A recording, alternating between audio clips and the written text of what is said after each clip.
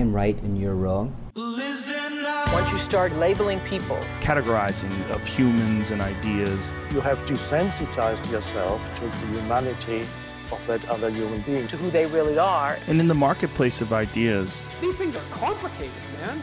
We all need to engage with a variety of viewpoints. A genuine multicultural connection with another. I mean, sometimes you don't need to agree or disagree. You just need to sit with it and digest. Welcome, everybody, to Ideas Digest, the podcast where we look at some challenging ideas. Yeah. And then rather than be confronted by them, Or unfollow, scared, run Yeah. away, Yeah. we listen to them. We sit and engage. We sit and engage. So that's the purpose. We're live currently on Instagram Live. So if you want to engage with us, be a part of the show, you can join in. You can send in any questions. Today, we're chatting live with a man named David. But David, you're like, who's David? Yeah. You may have heard of The Naked Pastor. David, thanks for joining us. Hey, thank you guys. Good to be here. The Naked Pastor, it seems like maybe a controversial figure to some, maybe a helpful figure to others. Yeah. And so we've brought him on the show so we can discuss some of these controversies and try and understand the person behind the idea. Because what we've found, Cam, is that ideas without context divide people. True. People are tribalized by different ideas. Oh, who do you vote for? Well, you're over there and we're part of separate camps. Yeah. But- and I don't like you, or I'm scared of you, or... Exactly. Yeah. But when you take an idea and put it back into context, that's when people start to make connections because the context is always a person. Yes. When Yeah. you understand the person, then you understand how they came to that idea. Yeah. And even if you don't agree, that's not the point. I don't Yeah. care. And the idea is not even as scary if you understand the context. Like, It's- it's not nothing to be afraid of because you can understand how the person's arrived to that position and it's okay. So that's the purpose of the show for people just joining us. The purpose of the show is we're not afraid of any ideas. I'm not scared. I'm not scared of your idea, even if I don't agree, because that's not the point. The point is to understand. So if anyone listening live, you can be part of the show. You can ask us some questions, Yeah. ask David some questions, and we can begin to understand a different perspective. So let's get into it. David, we like to begin with where everybody starts. When people meet other people or come across ideas put out there by other people, we make assumptions and we make quick judgments. Yep. And so we're going to save everybody the time and effort, and we're just going to jump straight into the assumptions and judgments. We're going to box you for them. So just sit tight while we throw some labels at you. You're not allowed any nuance. It's yes or no ants. And for those unfamiliar with the work of The Naked Pastor, I was going through your Instagram, David, and I was looking at some of your fantastic satirical cartoons. Is that what they Yeah. are? Is that the technical term for them? That's a nice way to put it, yeah. Yeah. And so Cam and I we're gonna describe some of your cartoons to the listeners because it's a mainly auditory show. Yeah. and then after looking at these cartoons, we're gonna start doing some judgments on you. Okay. And it's not what we think. We're just saving everybody the trouble because it might be what they think. And then in a simple yes and no, you can say, oh, yes or no, and we'll give you a right of reply later, but not now. Yeah. All right. Okay, so here we go, everybody. So get your trigger pants on, Yeah. if that's an item of clothing that you have. And the first cartoon I'm looking at, it's Jesus. He's looking like a very handsome Jesus. He's Slightly standing, gaunt, though. yeah, a bit skinnier. He's standing in front of a marijuana leaf, and he's Yeah. smoking a joint. Yeah. Yeah. So there's that one. Yeah. Cam, do you want to describe this Yeah, next so one we've here? got a little sheep pen and a whole bunch of sheep. Looks like they're having a nice game of soccer or something like that. Yep. Football. And there's a little sheep at the gate, and he's saying, "Of course, we welcome you. You just can't play." So there's a little sheep who's trying to get in, and he's rainbow coloured. So Oh, he's a multicolored sheep. yeah. So And he's different, so he's not allowed to play. that's Right. Yeah, very okay. thought-provoking. Now, if that wasn't obvious enough, this next one, there's the Holy Ghost. It looks like a ghost. Yeah. There's a fatherly, long white beard Jesus. with And a then- walking stick. And then there's a handsome Jesus. Yeah, God has a walking stick. And they're holding a sign. And in very rainbow colours, the sign says gay pride. And Yeah. they're in front of a whole crowd of people in their underwear or swimwear or colourful clothing. All having a great time. I think they're leading Mardi Gras. I think so. I think that one's obvious. All right, this next one for you. Yeah, Kev. this one will get people a bit riled up, I think. So there's a church with the cross on the steeple of the church, 4 big wheels, and it's just like mowing people over, blood going everywhere. And it's got a sign on the back of the church, "How's my driving? ? 1-800 I don't care." Wow, that church is doing some damage. Yeah, church is doing damage. All right, this is great radio, just us describing cartoons, but I'm actually having a lot of fun. Yeah. So this one's a little bit more subtle. There's a whole bunch of, it looks like Jesus' disciples, or they're Followers, all men with beards, and they're all like maybe 20 of them, all gathered in a mass, and then there's 3 women standing separate. And then down the bottom it says, "So ladies, thanks for being the first to witness and report the resurrection. We'll take it from here." Yeah. So it looks like the crowd of men are like, "Ladies, take 5 Yeah. for the next We've for got the next this now. 2,000 years. Yeah. We're good." You're on the back seat. All right, No, this one I like. just This a couple is- more. Yeah, we've only got a couple more, but this is a great one. So we've got, setting the stage is the pearly gates, and they're not quite so pearly. They're just like a standard picket fence, which is quite cool. And we've got a dude trying to get in.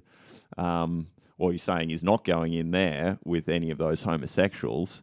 And then you've got St. Peter over there on the other side there saying, "Who said you were going in there?" So all the homosexuals are in heaven. Yeah, and having a great time on the inside of the pearly gates, and the Christian doesn't even want to be a part of it. This is. I feel like I'm just triggering we just trigger as many people as we can, and I'm okay with that because we're just going to keep listening and learning. All right, just 2 more. There's a man really trapped in a box with bars, but the box is shaped like a church with a cross on top. Yeah. And he can't move. He's just jammed in there, and he's looking really miserable. He's like hunched over.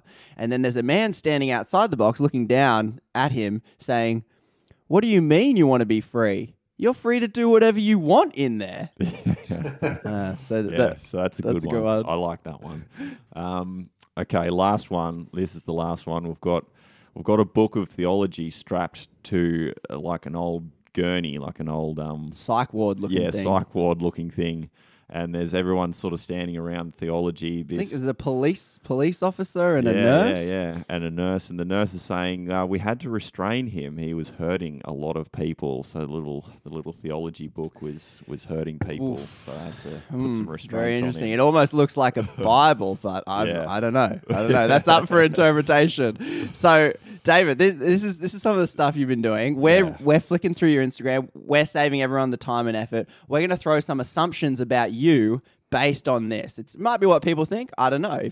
And you can play along at home if you have any assumptions. If you're not familiar with David or know him personally or his work, what are some assumptions you have? Because let's face it, we all have them. Let's just get them out in the open, and then we can debunk them. Based on the 8 little comics that we've just shared with you, I'm sure there's going to be some people who are all riled up about it. So I explained that the comic of the disciples and the 3 women, pretty much saying, "Women, all right, take 5. It's men from here." So, David, you sound like a feminist. Is that true? Yes or no? Yes. Oh, 1 from 1. Yeah, all right, Kev, you're up. So far. All right. So That was easy.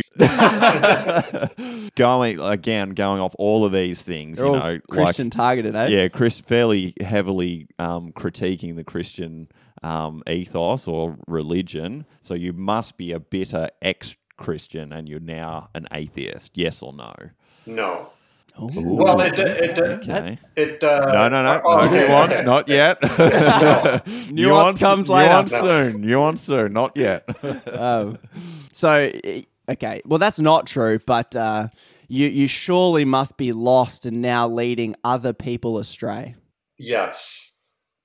Oh, Okay. we definitely need to get into that. Yeah, later. well, that sounds like a really good conversation right there. Yeah. Okay, so we've had a lot of, there was a lot of, in the cartoons that we shared, there was a lot of stuff around gay pride and gay support and stuff like that. So are you in any way gay or, differently gendered, transgender or anything like that? No.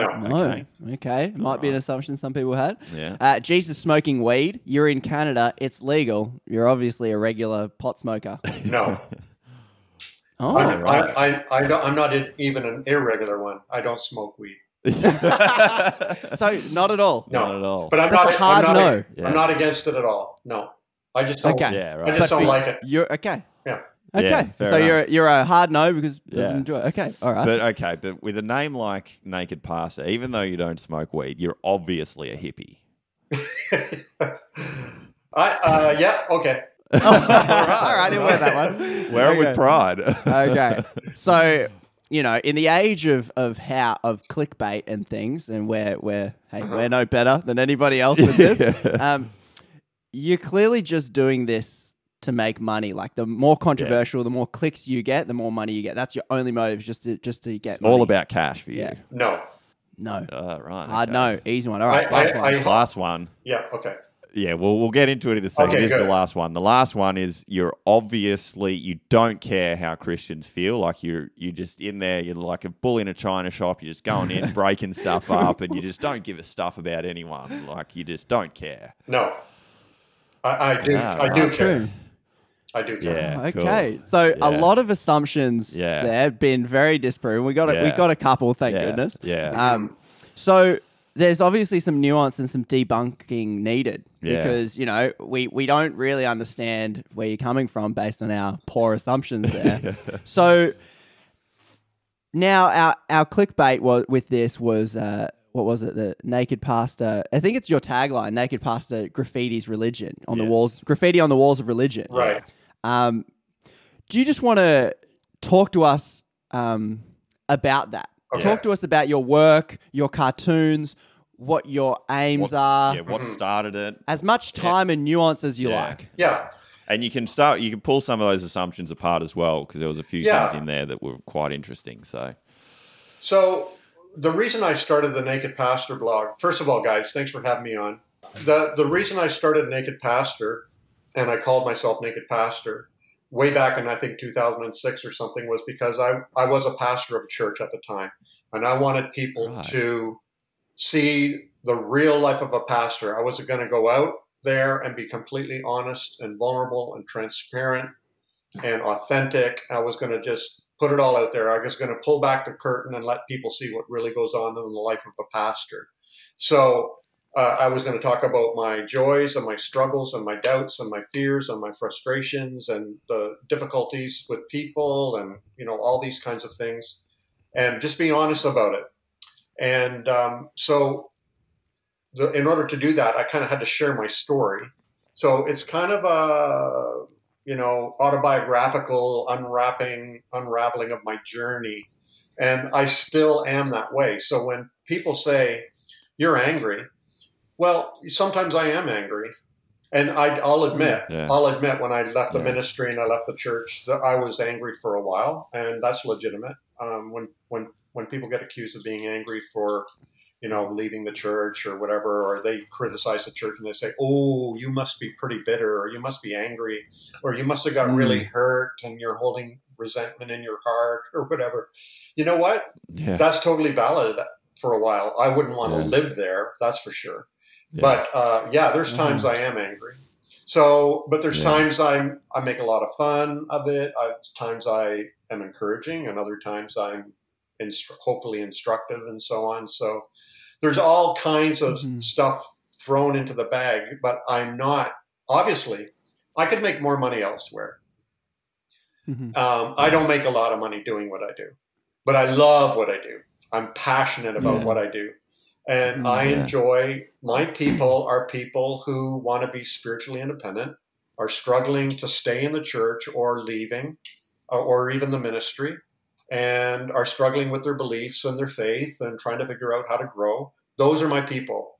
That's who I care about. And so, I could make a lot more money coaching, but I'd rather do what I do because I'm really hands-on helping people every day.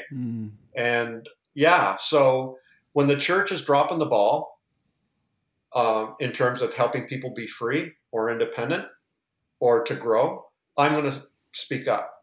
And so that's... So you're still a pastor of sorts.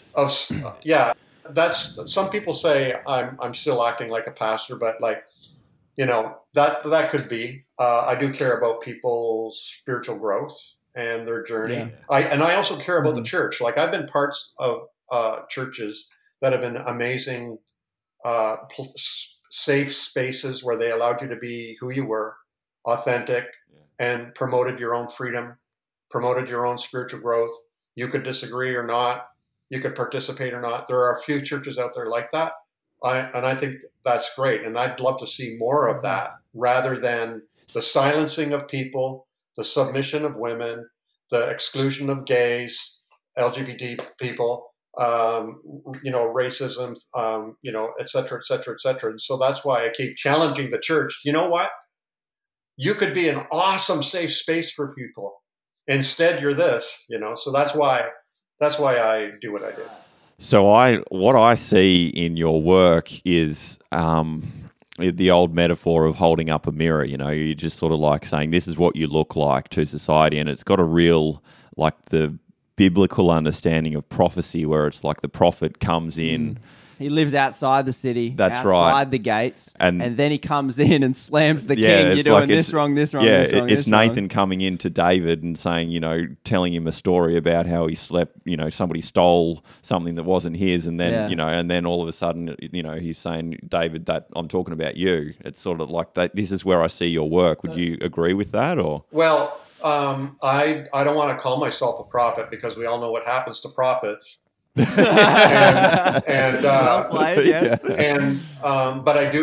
I do feel responsible to speak truth to power and speak up against abuse and speak up against the silencing and the submission of women or the exclusion of gay LGBTQ people or, et cetera, et cetera. Like, I feel I can't be silent about that stuff because I kind of have a special, I've got some passes because I was a pastor for 30 years. So I'm not just some guy bitching about the church. Like, I've been there. And yeah, I was right in it. So I've got some experience and some authority because I've been there, done that. And I know what I'm talking about. I not only was a victim of that, I perpetuated that kind of culture too sometimes.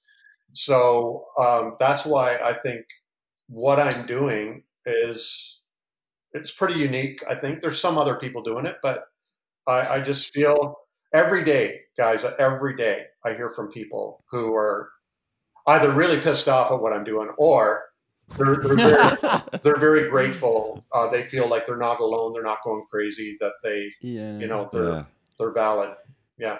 So it sounds like this work that churches and religion is generally set up to do, which is help people spiritually grow, be a safe space for people, to help people.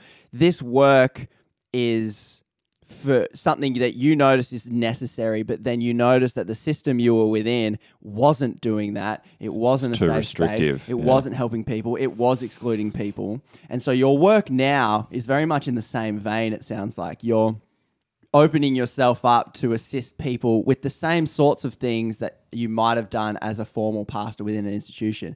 So is all of your work is now fits under that umbrella? Pretty much. Like I have 3 kids. They're all adults now. But I would never, ever, ever, ever, ever want to raise teenagers again. It was the worst time of my life. It was the hardest part of my life. I mean, I love my kids dearly, and we laugh about it now. But that was the most stressful period of my life because they were trying to discover their own independence. They were trying to figure out how to be adults, how to be independent from their parents, how to be separate humans, develop a life of their own, and it was just constant. It was just, I wouldn't want to go through that again. So when anybody has teenagers, I'm like very sympathetic. Wow. But see, that's the problem. That's the problem with the church. The church is great at helping people grow until they turn into teenagers spiritually, where they want to figure out metaphor. How to be themselves spiritually, how to be independent, how to be free, how to be a unique Christian or whatever. That's when the church drops the ball and they freak out and become extra controlling. They get really controlling and disciplining and trying to get people to buckle under authority and to submit and Yeah. And as you learnt, that is not what you do with a teenager. No, exactly, because what happens? They run away. And that's what's Yeah. happening Yeah. with the church. People are running away Yeah. because See. there's no other way for them to be independent. Now, if a church can figure out, like my wife and I, it took years, but we finally figured out how to be good parents that allowed them to become independent people. Now we're best of friends, right? But it took a really rocky season to get to that point. And the church, if it would only test that and experiment and try it and see, I think people would stick around more when they realize, hey, I can still be myself and authentic and genuinely me and still be a part of a community. That would be awesome. So link me to your work and your cartoons. Why cartoons? Why cartoons? What's the goal? Is it to change minds? Is it to provoke? Is it to expose hidden taboos? Talk to me about your Do you cartoons. just like drawing? Okay. Yeah. Well, it was back in 2006. I've always been an artist. Like ever since I can remember, I was drawing, painting, and stuff. And I had paint nice watercolor paintings and things. And I liked cartoons. And I saw some cartoons, and I thought this guy was doing cartoons that I followed on maybe Facebook or his blog. And I decided I'm going to try and start cartooning, see what happens. I said I'm going to challenge myself to draw a cartoon every day. I thought I would last 30 days, but here I am going 15 years later, still drawing cartoons almost every day. And the interesting thing is, I can draw one cartoon, just one picture, and stir up more shit than a whole sermon can do, or a whole post can do. Like they say, a picture's worth 1,000 words, and sometimes a picture just can convey something really, really quickly. Why do you think that is? What do you think is so potent about this medium and the things that you're doing like, is it a good thing to stir up all the shit, so to speak? Okay. Well, yeah, shit needs to be stirred up. Okay. It does. You don't want it all piled up in one place. You want it all spread out. Like, and what I mean is, Good point. Yeah. Like, for example, the power of one picture. Somebody looks at it, and whether they agree with it or not, it's too late. They've already seen it. Right. If it's a post and the first line says, you know what, I'm going to talk about how I think Jesus would have loved gay people. They'll say, oh, I don't agree with that, and they won't bother reading on. Thanks. But if I do a picture of Jesus walking, holding hands with a gay man, it's too late. That's It's in there. Yeah. You incepted them. Yeah. They can't unsee that.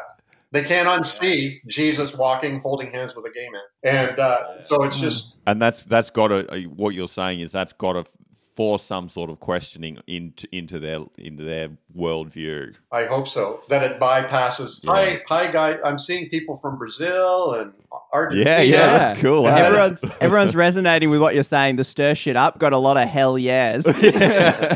You know, my biggest city in the world, most fans in terms of a city, is Sao Paulo, Brazil. So, hi, Brazil. Really? Yeah, it's amazing. Yeah. Must be resonating. Yeah. These cartoons are resonating. I guess very Christian Brazil, I think. Very definitely. Catholic, is it? Yeah, definitely. Yeah. Yeah, right. Okay. So are you trying to, change the minds of people of people that view your art, or are you just happy for them to sit with an idea, or like, so what's sort of the end goal that you want? Okay, my sword has a double edge. So one edge is I want to encourage people who fall in that category. And so I hear from women and LGBTQ folk and pastors or church members and stuff every day. Thank you so much for your cartoons. They mean so much to me. I don't feel like I'm going crazy. I'm not alone. Thank you. The other side is hopefully I might help people change their minds. I'm not so hopeful about that. I mean, it takes. I don't really know if my cartoons are going to change people's minds because, in my experience and observation, it usually takes a really profound experience or even a trauma for somebody to change their mind about something. So I hope I might help people change their mind. I hope if people are really wondering and researching and all that I might provide some information that'll be helpful. But mostly I'm doing it to encourage. I guess what's the old line? To afflict the comfortable and comfort the afflicted. Yeah. That kind of thing. Yeah. I really want to pull out the fact that like people would look at these cartoons like we initially did and go, oh wow, these are so controversial. They're obviously attacking a set of people. But the other side of the sword, as you're saying, is that, you know, someone who's gay might look at that sheep cartoon we were describing and find go, solidarity and go, wow, that's me. They said I could come in, but I couldn't be a deacon. I couldn't participate. I couldn't be married. I essentially couldn't play ball with the other sheep, so to speak. And so it's like when people read that, there is that sense of solidarity and like, oh, someone gets it. That is me. They can see themselves within the cartoon and that experience maybe. Right. Yeah. Yeah. A lot of people identify with, they feel heard or seen. And so that's always very encouraging to hear from people. And I really, literally, I do every day. And so, I feel I'm on the right track and I'm doing the right thing. And hopefully, I know some people will look at the cartoons and think I'm harassing people who feel they have the biblical right to exclude certain people or exclude certain people from certain things. So I'm just going to continue to challenge that. And hopefully one day maybe, something will sink in. Because I really actually, I agree. We all have different ideas. And, I have family members and friends who think LGBTQ people are sinful. And I love them. So you're still very much within that Christian world even now. Well, I can't help it. They're my family and friends. I mean, and, it's just everywhere. But, I still think they're wrong. Okay. Yeah. So tell me about you then. You mentioned it from earlier in the beginning of the episode. Tell me about your journey, what kind of Christian denomination you grew up. You were a pastor for how many years in what church? And what led you to where you are now? Was there were you always this heretical? Yeah, were you always a heretic, or was there like a gateway drug idea that got in there along your journey that began to shift you? Well, I call myself my own ecumenical movement because I've been everywhere. So when I was born, I was baptized. I was actually baptized as an Anglican. Circumcised by a Jewish rabbi. Yeah. and then I grew up in all kinds of different churches and collect them all. That's You're collecting the religious Pokemon. Yeah. And I've been all through it. So that and then I met Lisa, my wife, at a Pentecostal Bible college. And then I went to Gordon Conwell Theological Seminary. Then I switched to Presbyterian, got ordained Presbyterian. Then I switched to long story short, I ended up in the Vineyard Church, which is similar. Right, you guys would be familiar with Hillsong, probably. Yes, so it's similar to that. Can you give us, just because even for me, I've been I grew up Protestant, Christian, Adventist, and working out the difference between all these different Protestant religions. What's like, as you're moving through, what was the main takeaway of the difference that you moved from? Like, these guys were about this, and then I moved to this, and they were about, what was their point of difference? Core message. Yeah. Well, where my real, where I really started participating in my spiritual journey was when I came to faith in a Baptist church at a young people's group when I was like 15 or 16. That's when I got born again. So that's what the Baptist was for me, was Bible-believing, born-again Christian. And so they're very, would you say, more conservative, literal Bible reading, rules-based? Oh, yeah. Yes, okay. And then nod there. Pentecostal is all that plus charismatic, miracles, all that Speaking in weird tongues. stuff. Yeah, speaking in tongues. Right. And then Presbyterian for me was theology. It was real depth. And my favorite theologian is still Karl Barth from Germany, Right. et cetera, So et cetera. what's the difference then between, because I guess Baptists would say, we're heavily theological. But then you're saying Presbyterian is like more depth to it. What then is the difference between like the theology reading of the Bible? Well, the Presbyterian would take a more liberal approach. Less literal. Less literal. Right. Okay. Yeah. Okay, Yeah. got it. Yep. And of course, no charismatic miracles or Right. tongues Oh, or none. none of that. Yeah. And then I ended up in the Vineyard, which is basically evangelical in theology and sort of Pentecostal charismatic in experience. And rock music in worship. Yeah, I actually enjoyed the Vineyard very much until I didn't anymore. So were you a pastor of like Yeah, for which the church Vineyard, were you or- pastor of? Vineyard when I left the ministry. I left the ministry. Yeah, okay. I left the ministry in 2010, and it was a great church. Loved it. Had a great leadership team. The worship was amazing. The music was amazing. A great sense of community, and I really loved it. But what happened was I realized I could no longer grow freely without people getting upset and thinking that I was somehow Right. backsliding, that I was losing my calling, that I'd lost, I no longer believed in God or whatever, all this kind of thing.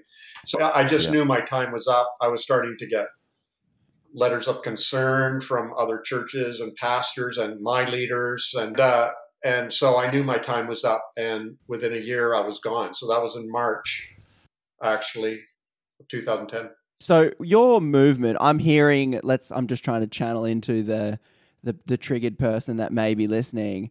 As you move from different religious denominations, what was the reason you moved between them? Where they might say, oh, you're just shopping around for what suits you.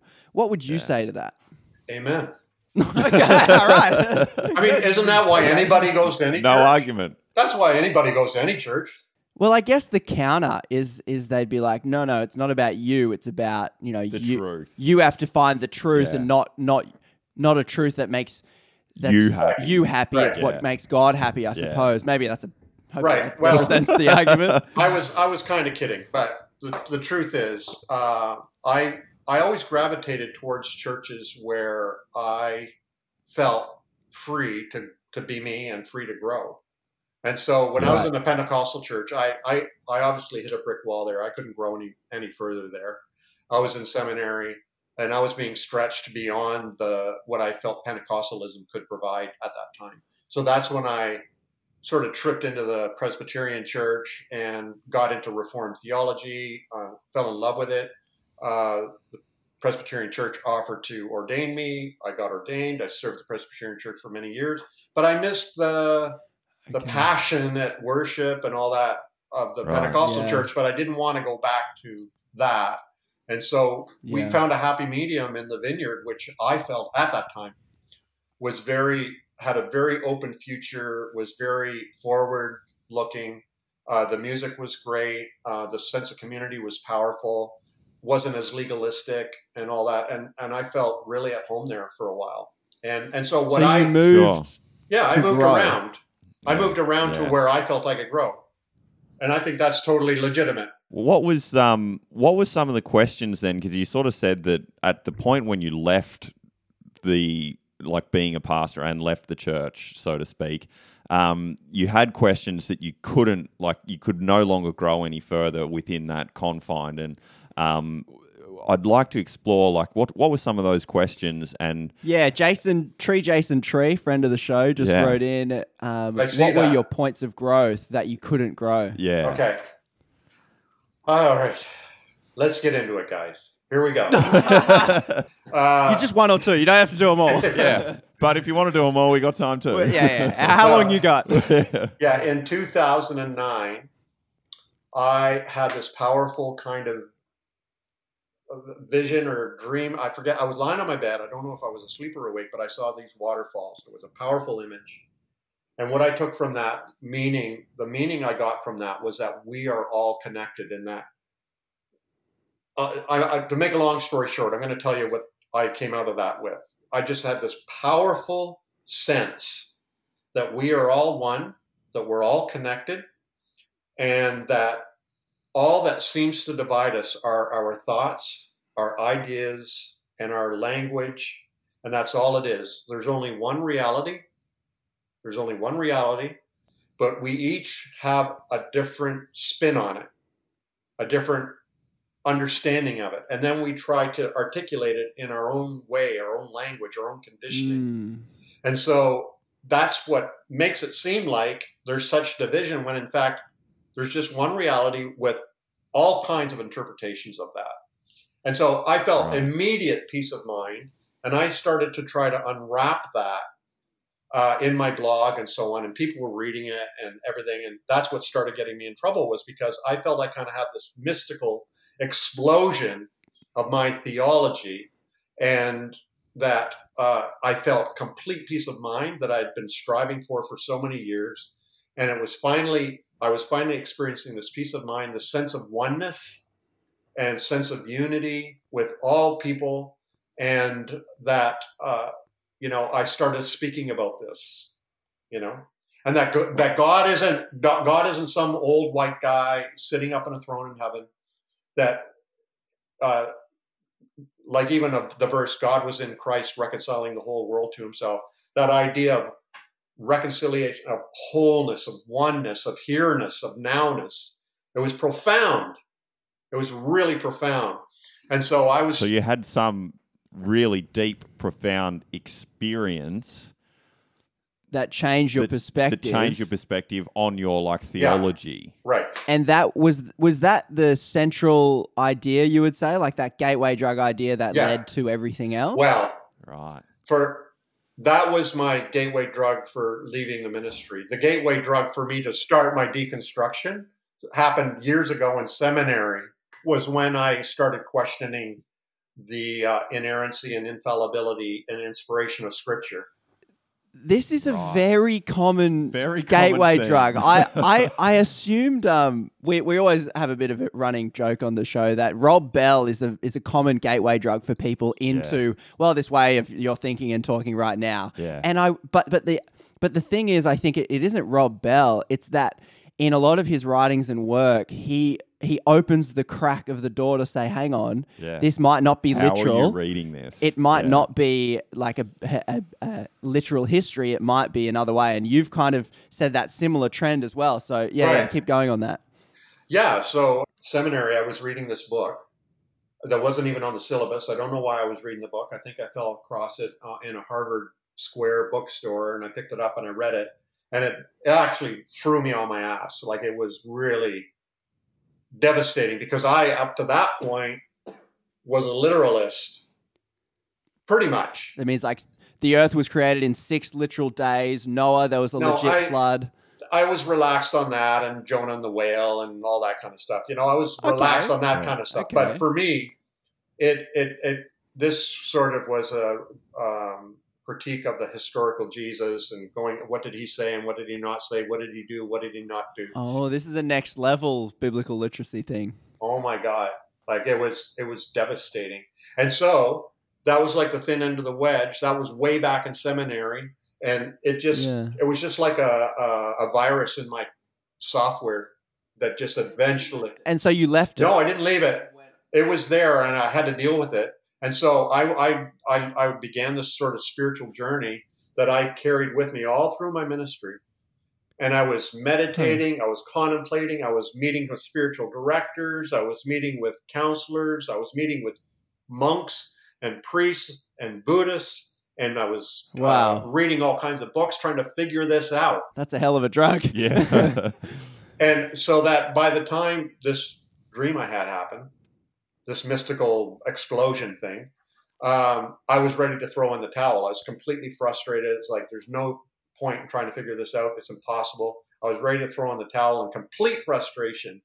And then when this thing happened, it all, like a puzzle, all came together. So to kind of sum up this map, you you were, well, I guess it sounds like a very more like liberal-minded Christian, being like, hey, evolution might be a thing. I'm not too rigid on that.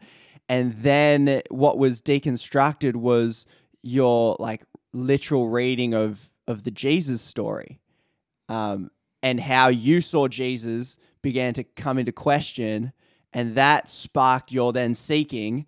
What was the question that you were wrestling with as you were seeking the rabbis and the priests and the spiritual directors? Was there a question you were asking, or was there just something you wanted to be resolved? Yeah, it was like, I remember, for example, very clearly one of my friends. She used to be a Christian. I loved her very much, but she was abused by her father.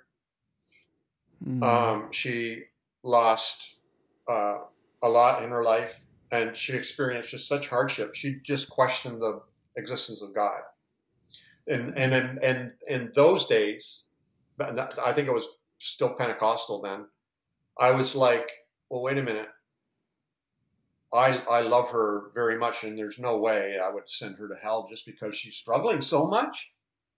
And she can't. Right. So you still believed in a literal hell at that stage? Oh yeah. And I the kind of thing that was happening to me was, why would God throw this beautiful soul into hell just because she's had such a sucky life, and she can't believe that a God would allow this to happen? Why would God do that to her?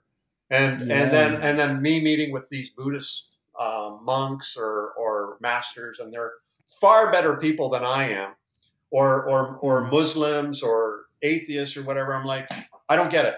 I'm sorry. I just don't get it.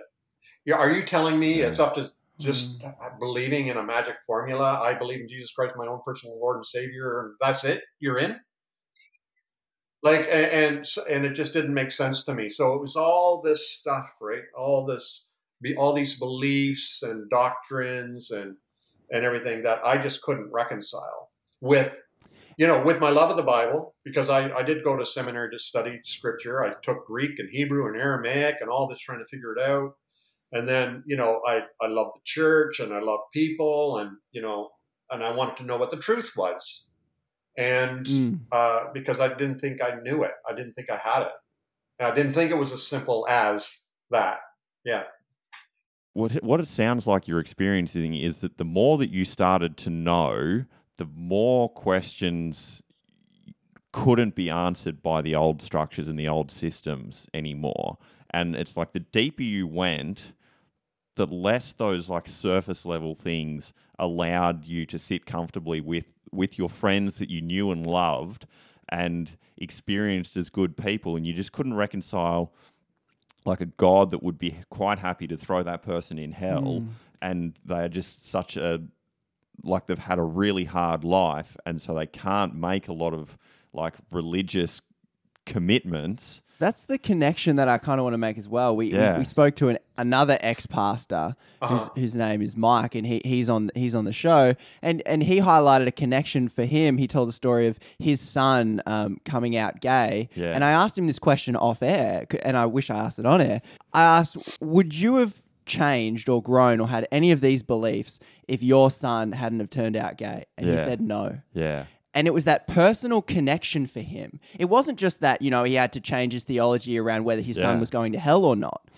It was like that was the gateway drug, so to speak, was the personal connection. Yeah. And you're articulating something very similar, where it's like you have this intellectual theology, you're applying it. It works to a level. It works to a level, and then you're applying it to a human being person and going, it just doesn't fit. I can't see it working. Well, because if you do abide by those beliefs and really do believe them, you see all kinds of chaos happening, because your children, your parenting is fear-based because they have to believe the same things you do.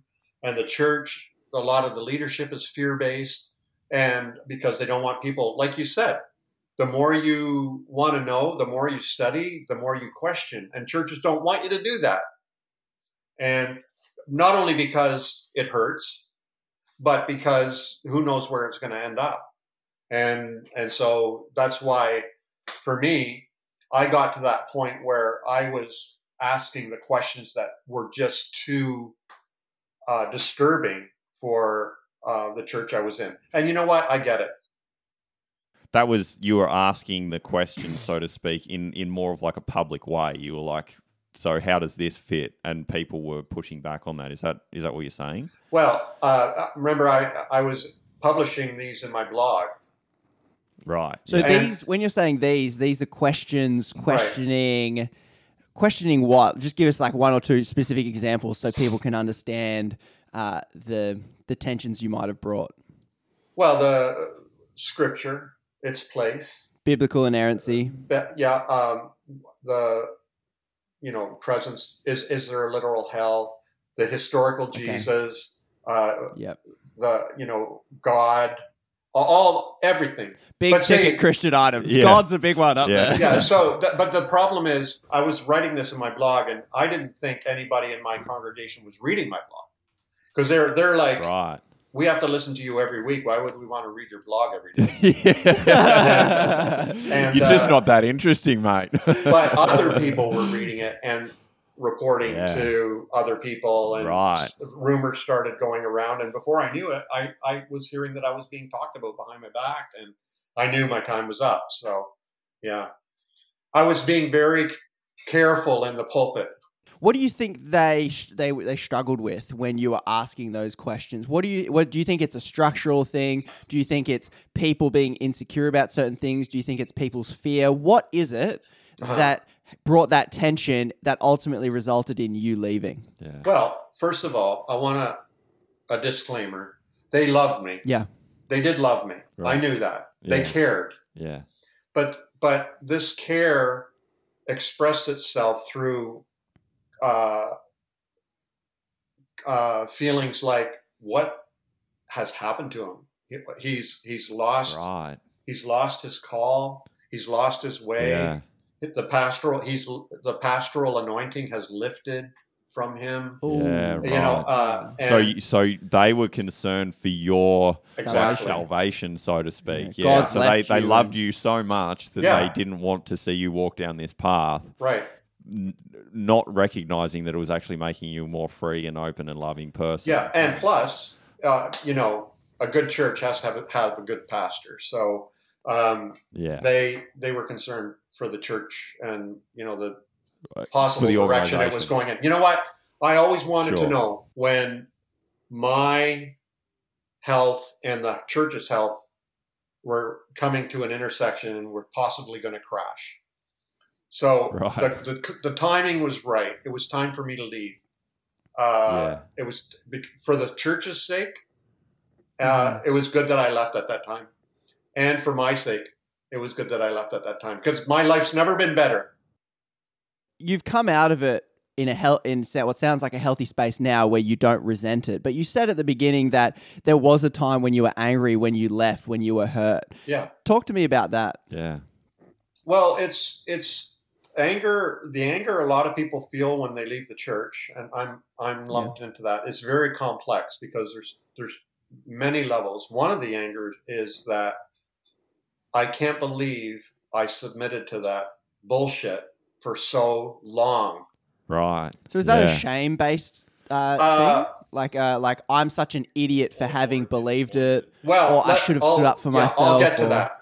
So that's one level, is you're angry at the how you were abused or manipulated or coerced or duped or any of these things. Yep. The other one is that I can't believe I let that happen to myself. Right? Right. But I want to encourage people who are feeling that way, and I know a lot of people do feel this way, is that I can't believe I let myself submit to that for so long, and that I believed that nonsense, or that I let them do that to me. That's how you survive. That's a coping mechanism. And I tell people that, I've told people that who were abused as children, it's like, why didn't you scream? Well, you knew it would hurt. You would get hurt. And so that's why you didn't scream. You're a survivor. And so a lot of people who leave the church, there's this really complex anger going on. They're angry at the church. They're angry at themselves. But there's one way you can get rid of the anger of yourself is because, that's how you coped. That's how you survived. And look at you now. You're free now. And, right. It's a necessary part of the journey, it sounds like. Yeah, exactly. Yeah, absolutely. It's like the stages of death and dying, right? Or grief. Anger is an important part to, process. So where are you now? I don't know if you still live in the same community that church existed in, but do you ever go back to churches? Do you where do you sit with those sorts of things?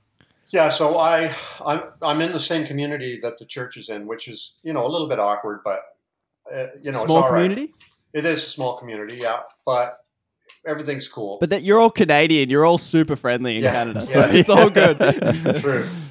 That church is actually closed now, sad to say. Oh, right. Right. But there's another Vineyard Church, which is about an hour or so away that Lisa and I visit. We're friends with the pastor and the pastor's wife. And it's a great little community. We're very much on the same page in terms of how to do community and how to let people be free and independent and autonomous and self-determining. And you can go there and there's no pressure to do or be anything. You can just relax and believe it or not, So it's all, we get there when we can. We stay overnight.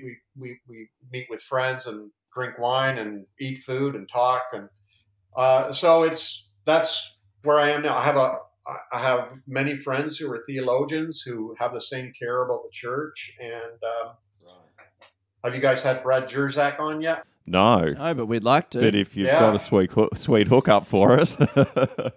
Yeah, so reach out to Brad. But him and I are good friends. And we talk a lot about this struggle with the reality of the church. I think when people start saying we need to eliminate religion, eliminate the church, I'm like, no.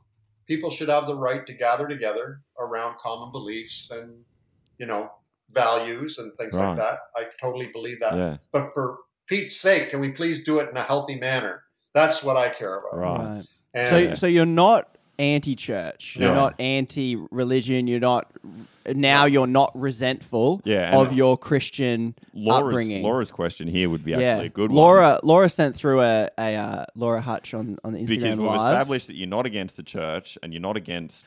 So she's asked a question. Do you still believe in a divine power, or are you an atheist that hangs out with Christians? I wouldn't call myself a theist, that there's a separate God out there. Okay. Like I was explaining earlier, I really feel that's the one reality. One reality, and that which we call God is all included in that. It's all one.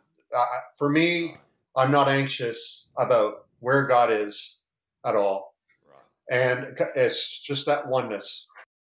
What's the language and metaphors that you would use now? Are they still Christian metaphors, or have you found other helpful language? Because people would use the word God, but maybe you don't anymore. Yeah, well, that's the problem with a lot of this language is it comes with so much baggage, right? One of my favorite cartoons is guys walking with God, and God's carrying a whole lot of luggage. And the guy says to God, God, why do you carry so much baggage? And he goes, this is your shit, not mine. And I think that's true. I think there's just so much baggage when you use the word God. So when somebody says, do you believe in God? I said, well, what do you mean by that? There's a million ideas of what God means. And I don't like the word belief anymore, or faith, or, all those things, because they just come with so much baggage. And a lot of times those questions emerge from, I'm not saying they always do. Some are genuine. When somebody's genuinely curious and they want to understand, they want to know, you can tell. But if they're trying to peg you or figure you out so that they know whether to reject you or put not. You in a box. Put you in a box, then I have a different response for that. And it's something to do with human freedom is the ultimate. If somebody was pointing a gun to my head and saying, confess you're an atheist, I would say no.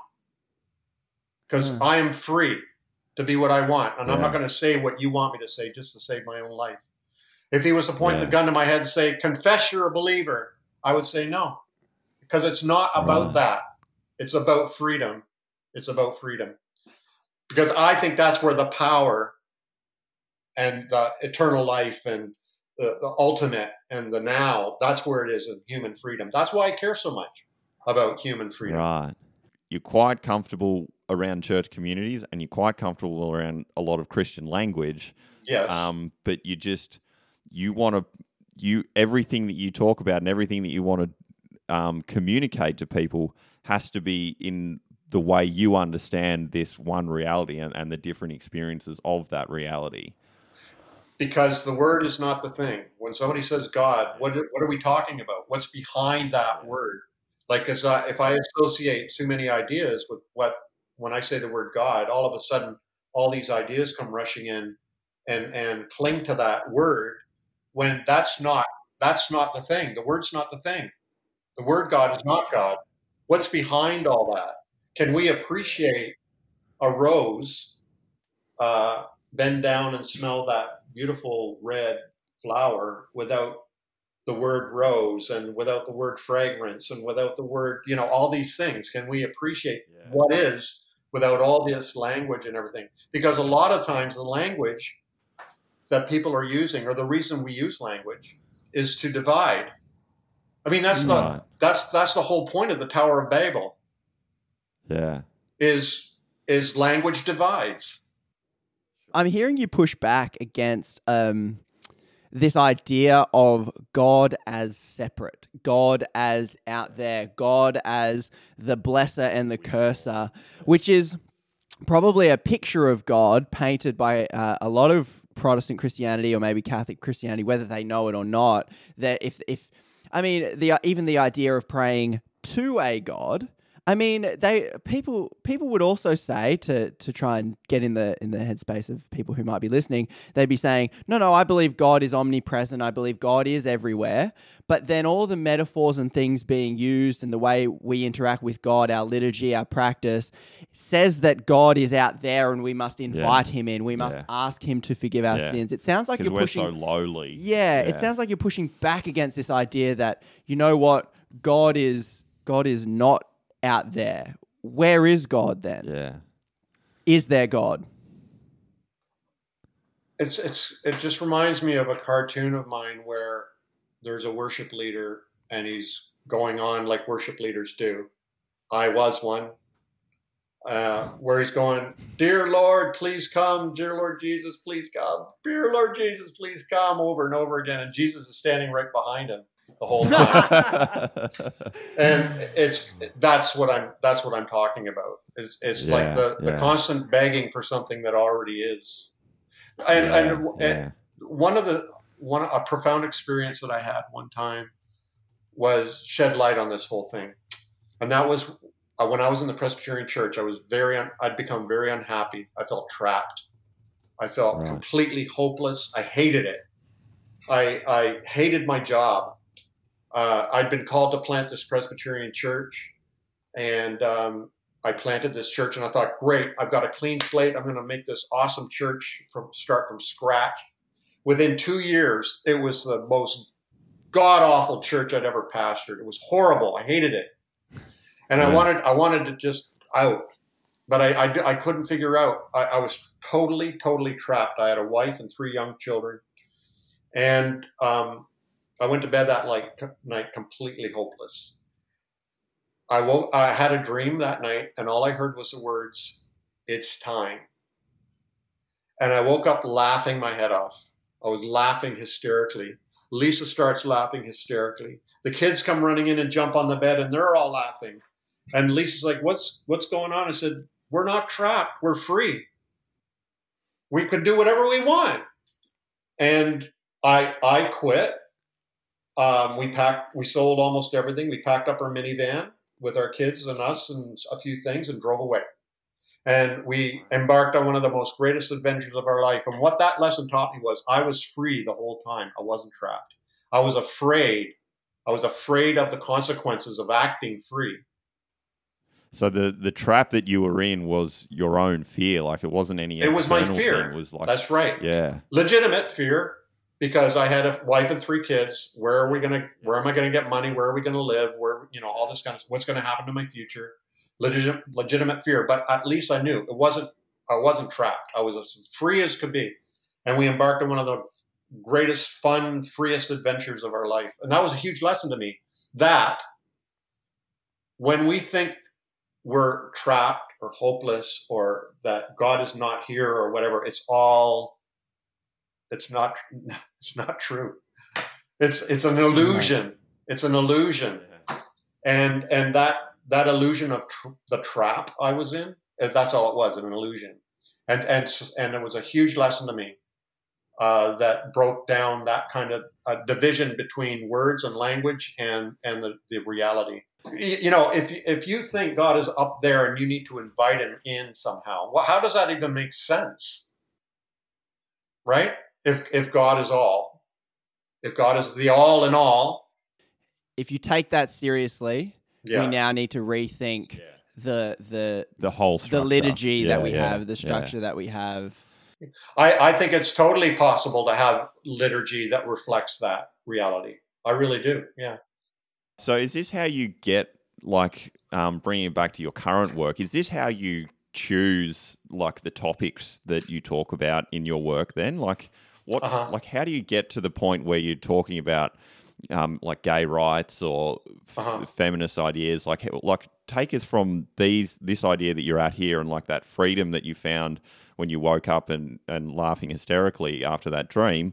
Take us from there. How did you then start talking about the things you talk about in your work now? So I have friends who go to a church that's the biggest church in town, and it's got all the smoke and mirrors and lights and powerful music and speakers and everything. And it's like Canada's version of a mega church, but it's not affirming. But they want me to go. When you say affirming, you're saying inclusive for LGBTQ people. And I'm like, that would be like you asked me to go to a restaurant that serves whites only. I wouldn't. Right. I can't do that. That's how you view it. That's right. That's how I compare it. And I think it's that. I think it's that urgent. I really do. I think it's that critical. You come to our church. We're not affirming. That's only a minor part of our whole thing. Everything else is great. But it's it's like telling me to go to a restaurant that only serves white. So this is why this whole thing where I see all things as one, we're all united. It's all, our words and language seems to divide us and all that. Then all these little things where we try to divide people, LGBTQ people, keep them out, where we try to make women submit to men in the church, all this kind of stuff. It's completely counter to this vision I have of unity and oneness, That's why it motivates all that what I'm doing is the freedom of the person.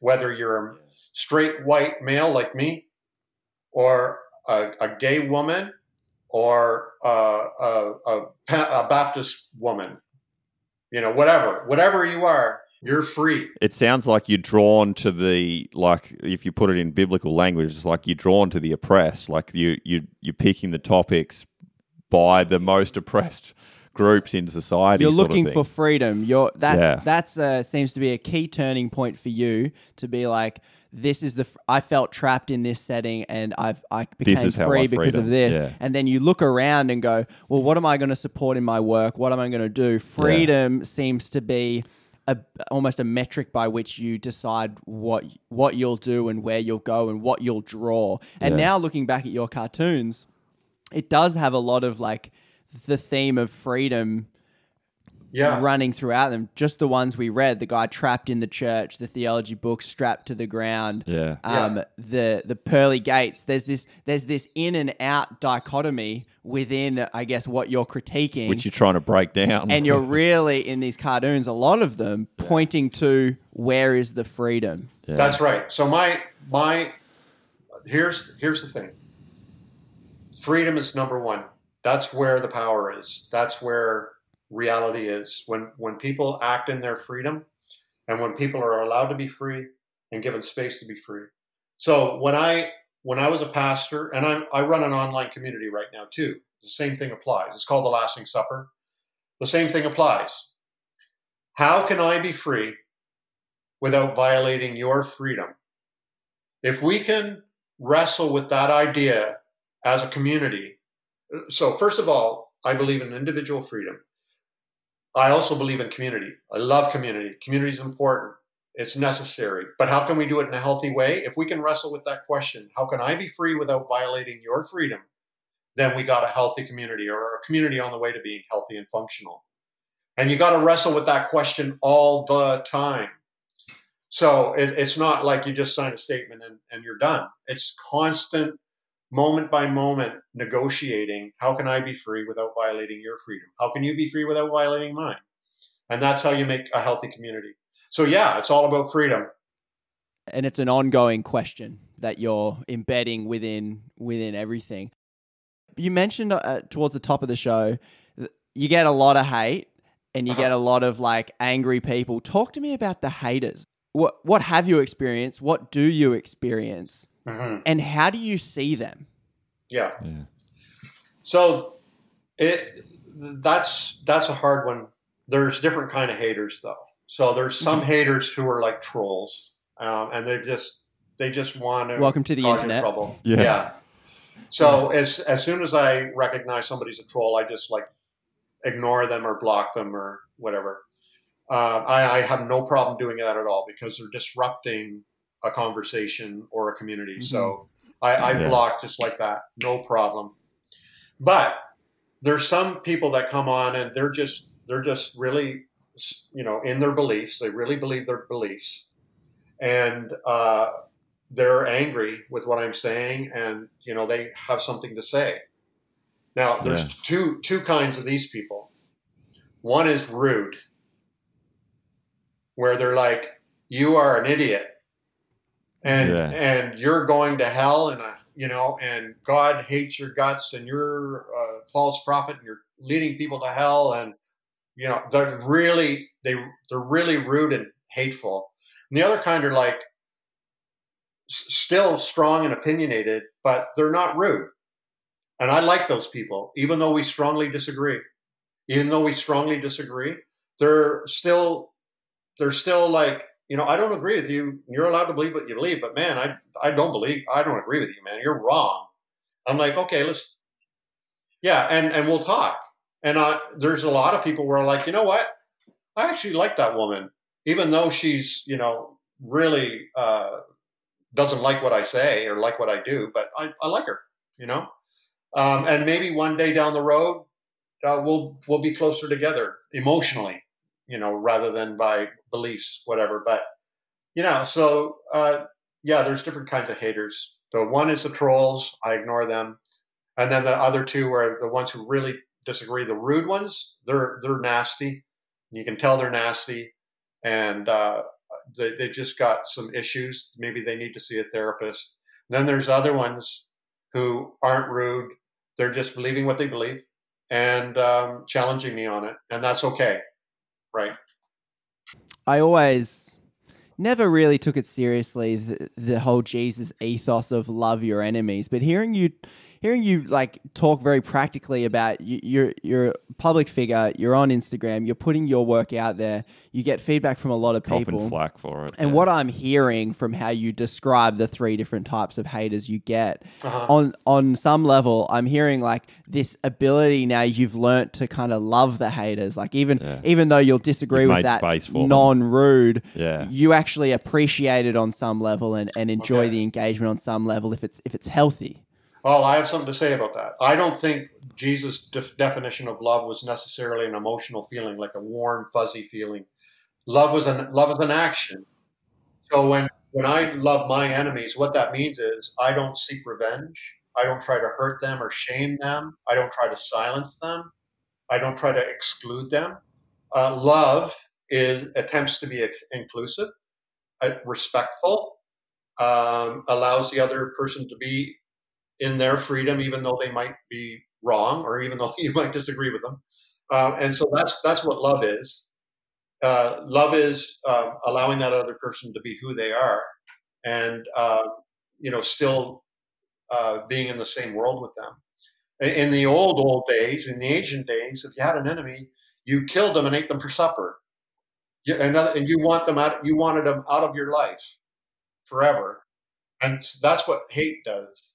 Love does the opposite, where you respect the other person's dignity and their right to life and to freedom, and you show them that respect. That's what I think loving your enemies means. So just to kind of make sure we've given you a good right of reply of these assumptions we threw at you at the top. It sounds like you care deeply for Christians. It sounds like you really care about their journey and where they're heading, and the whole ethos. And only commenting in areas that might be blind spots for people to improve the organisation of whatever religion. Well, look, I live in front of a river. It's called the Kennebecasis River. It's a huge river. It's made up from many streams. And I compare myself to that, and you guys too. We're all that. We're made up of many streams. I appear right now as David with, and I have this certain, attitude and way of being and everything, but it's made up of many, many streams. I've got Christian in me, atheist in me, agnostic in me. I've got Buddhist in me, Muslim in me, all kinds of streams. So if somebody asks me if you're a Christian, usually I say, well, that's my family of origin. That's where my home is, but I have cottages everywhere. And investment properties all over the place. Yeah. So I do love, of course I love Christians just as much as I love Jews and Muslims and atheists and so on, because everybody has a right to the table and everybody has a right to their freedom. And so, I still consider, even though many Christians might not consider me a part of the family anymore, I consider myself a part of the family, even though I might be a black sheep, but I am part of the family, I think. I'd be interested to know because you have an adult family now, like 3 kids that are not kids anymore. What was their experience of your journey? Like, how did that change for kids. them? Yeah. So and your partner too, for that matter. Yeah, Lisa.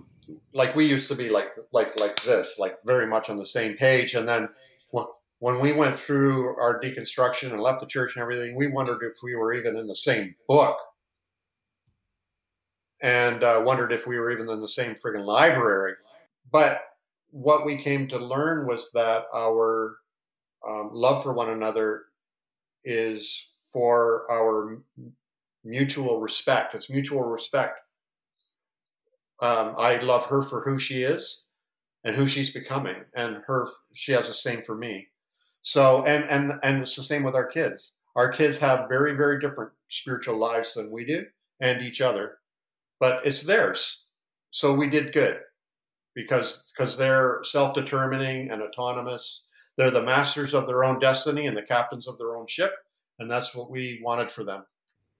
Yeah. And it's not as fear-based, because your driving ethos seems to be freedom, rather than perhaps what it might be for some people who are Christian and have Christian families. It might be they need to believe the same things. You're kind of saying that's not about the belief anymore. It's about, are you free? Are you on a journey? Are you living your best life? Are you loving? Are you humble? Are you... I think the teachings of Jesus, the teachings of Jesus, I think what Jesus mostly adored and talked about and nurtured was the freedom of the individual, the freedom of the father to forgive the prodigal son, the freedom of the shepherd to leave the 99 and look for the one. I think that's what where the power is. I think we've been able to unpack, whether you agree or disagree with David, don't care. Yeah, it's not the point. Not the point. Hopefully we've been able to unpack some of how he sees things, how he's interpreting the Bible, how his journey has led him here. And his experiences shaped what he believed. There was a few good questions just coming through to finish up. This is an interesting one from Jason Tree. Do you see redemption of the church in the future, or what would a new community look like? See, I'm seeing really dynamic community now in some churches. That's where it's at. I mean, I wrote a book actually called Without a Vision, My People Prosper, talking about how important it is to just appreciate the community as it is without trying to impose a system or a vision or a goal. Just like my family, we didn't, okay, kids, line up. We're going to, meet some goals today, and we've got a vision as a family, and we're going to be that. And your kids are going to measure up to our expectations of you. That would have ruined it. Instead, we appreciated our kids, our family for what it was, and just let it blossom like that. If the church is given that same kind of space, powerful. So you're saying it, yeah? You think it is possible within the church, and you're seeing it there as well. I've seen it and experienced it. Yeah. Special shout out to Susanna of Canada. David, who are these hotties you're speaking with? Well, thank you. What about me? I think she meant, who are these other hotties? Yeah. I know.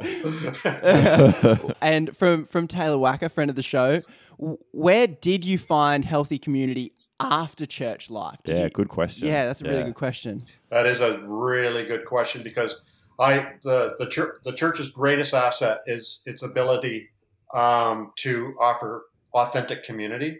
If only more would. So when people leave the church, they experience real loneliness, and it's a real thing. Lisa and I did too. And so we had to really work hard at building friendships, but it's not the same as getting together with a group of people, sharing music and ideas and babysitters and car mechanics and potlucks and events at the church. That's a tough one for sure. Oh, and here's somebody here asking about, it's the area my husband and I struggle most and desire it desperately. Can I respond to that? Yeah, absolutely. Go nuts. One of the things I see happening, and I saw it in Lisa's and my marriage after we left the church, was our marriage went through a real rocky spell for about 2 years. We almost didn't make it. And so I see that a lot in marriages where couples really, really struggle. I'm not saying this is you necessarily, the person who made that comment, but where couples really, really do struggle with this deconstruction thing. And so actually I'm coming out with a book on this very issue, on marriage and deconstruction. And my word to you is just keep talking about it, and you'll make it. I want you guys to make it. If you guys love each other and you know that the love is still there and is still real, you'll get through this storm, but it is going to be a storm. So you need to strap yourself to the mast and wait it out, and you'll make it. Lisa and I did. Yeah, it sounds to me like it's not ignoring the questions, but it's actually sitting with the questions together that actually kept you two as a couple. Mm-hmm. Is that what I'm hearing? Good. Yeah. Good point. Yeah, you can't. Yeah. Just communication is key. Communication is key. Yeah. And always remember, listen, when Lisa and I fell in love, I was 21 and she was 18. I didn't fall in love with her beliefs, to be honest with you. Right. The first thing I saw when I saw Lisa was not her belief system, right? Right. She was this gorgeous girl from Alabama that she was, and still is extremely beautiful. And that's what I fell in love with. And her personality, her character, I just loved it. And her beliefs are kind of like ripples on the surface of a very deep water. And so if you guys can remember that in your marriage, the beliefs are just kind of ripples on the surface. What you really love about the person is deeper than that. You fall in love with the person who has those beliefs. You don't fall in love with the beliefs. In fact, my post today is exactly about that. I wrote about that today.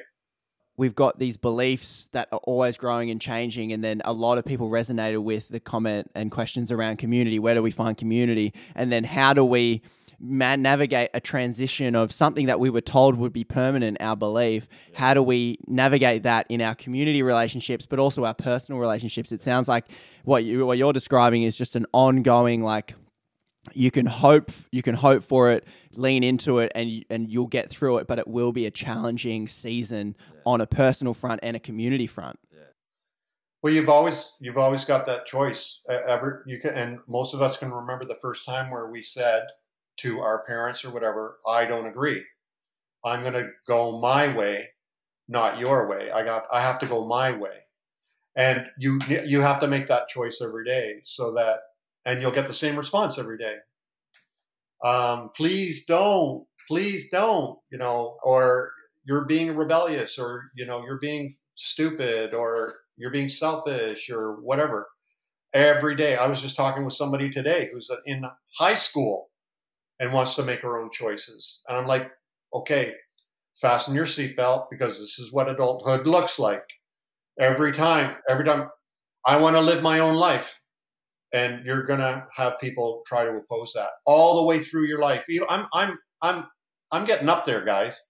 And I still have people trying to rope me in. Right? So that's, if you want to be free, you got to stay free. It's one thing to get free. It's another thing to stay free. Yeah, I think that's an interesting thing. We always look back. I was throwing a tantrum over something. My computer probably wasn't working, and I was talking to Cam about it, and I was like, I just kind of realized that I feel like I'm the same teenager that rebelled against my mum and dad being like, because I hated it. Don't tell me what to do. Yeah. I was deliberately reckless because they were overly cautious. And so I dislocated shoulders and did dumb things. But I think I can look back and go, oh, I've changed. I'm responsible now. No, I don't think I have changed. I've just got no one telling me what to do. And so I'm not rebellious anymore because my environment has stopped telling me what to do. And then every now and then, when I throw a tantrum, that's when something's just outside of my control. And I threw more tantrums when I was a teenager because something else was trying to control me more. There were more things that were controlling you. So I don't know. Right. I don't know if I've grown up. Yeah, I love it. I love it now because, you know, even though people are constantly trying to correct me, I feel very free. David, thank you so much We've for really being appreciated so you. generous with your time. Your vulnerability, your openness. Your honesty with your journey. If you have any questions, I'm sure David is open to answer things. If you can reach out to him. If you want to catch this recording, it'll be on the podcast. You keep an eye on the Instagram page and it'll let you know. We'll have to do a Friday night live as well so that we can come and talk back on these ideas that we've explored with David. So I don't know if time zones will meet up and we might be able to get you back, but we'll just have to see how it goes. Yeah. Have me back anytime. I enjoyed it. Thanks, guys, and thanks everyone for listening. It's been great. Good to see some friends too. Yeah, from all over, like Estonia and all sorts of places. So if you have any questions, you can send them through to ideasdigest@gmail.com as an email, or you can DM us. If you're still watching live, keep an eye on our Instagram page. You'll see upcoming live recordings as we put them out. Just go and rate and review us. Rate and review the podcast. Like us. Give us a follow. Whatever. Yeah. Tell us who you want us to hear from. Yeah, ask questions. And remember, the idea isn't to find people we always agree with. Yeah. We'd love to find someone who is the exact opposite to David. If we could find the people that kicked him out of the church, I'd love to talk to them as well. Because they have a valuable perspective that we need to learn from too. Yeah, there's something to be learned and there's something to be understood for sure. So hopefully you're around the practice of the podcast, which is just listening to people we might disagree with or be triggered by. So thanks for tuning in. Thanks for listening, and we'll catch you in the next episode. Laters.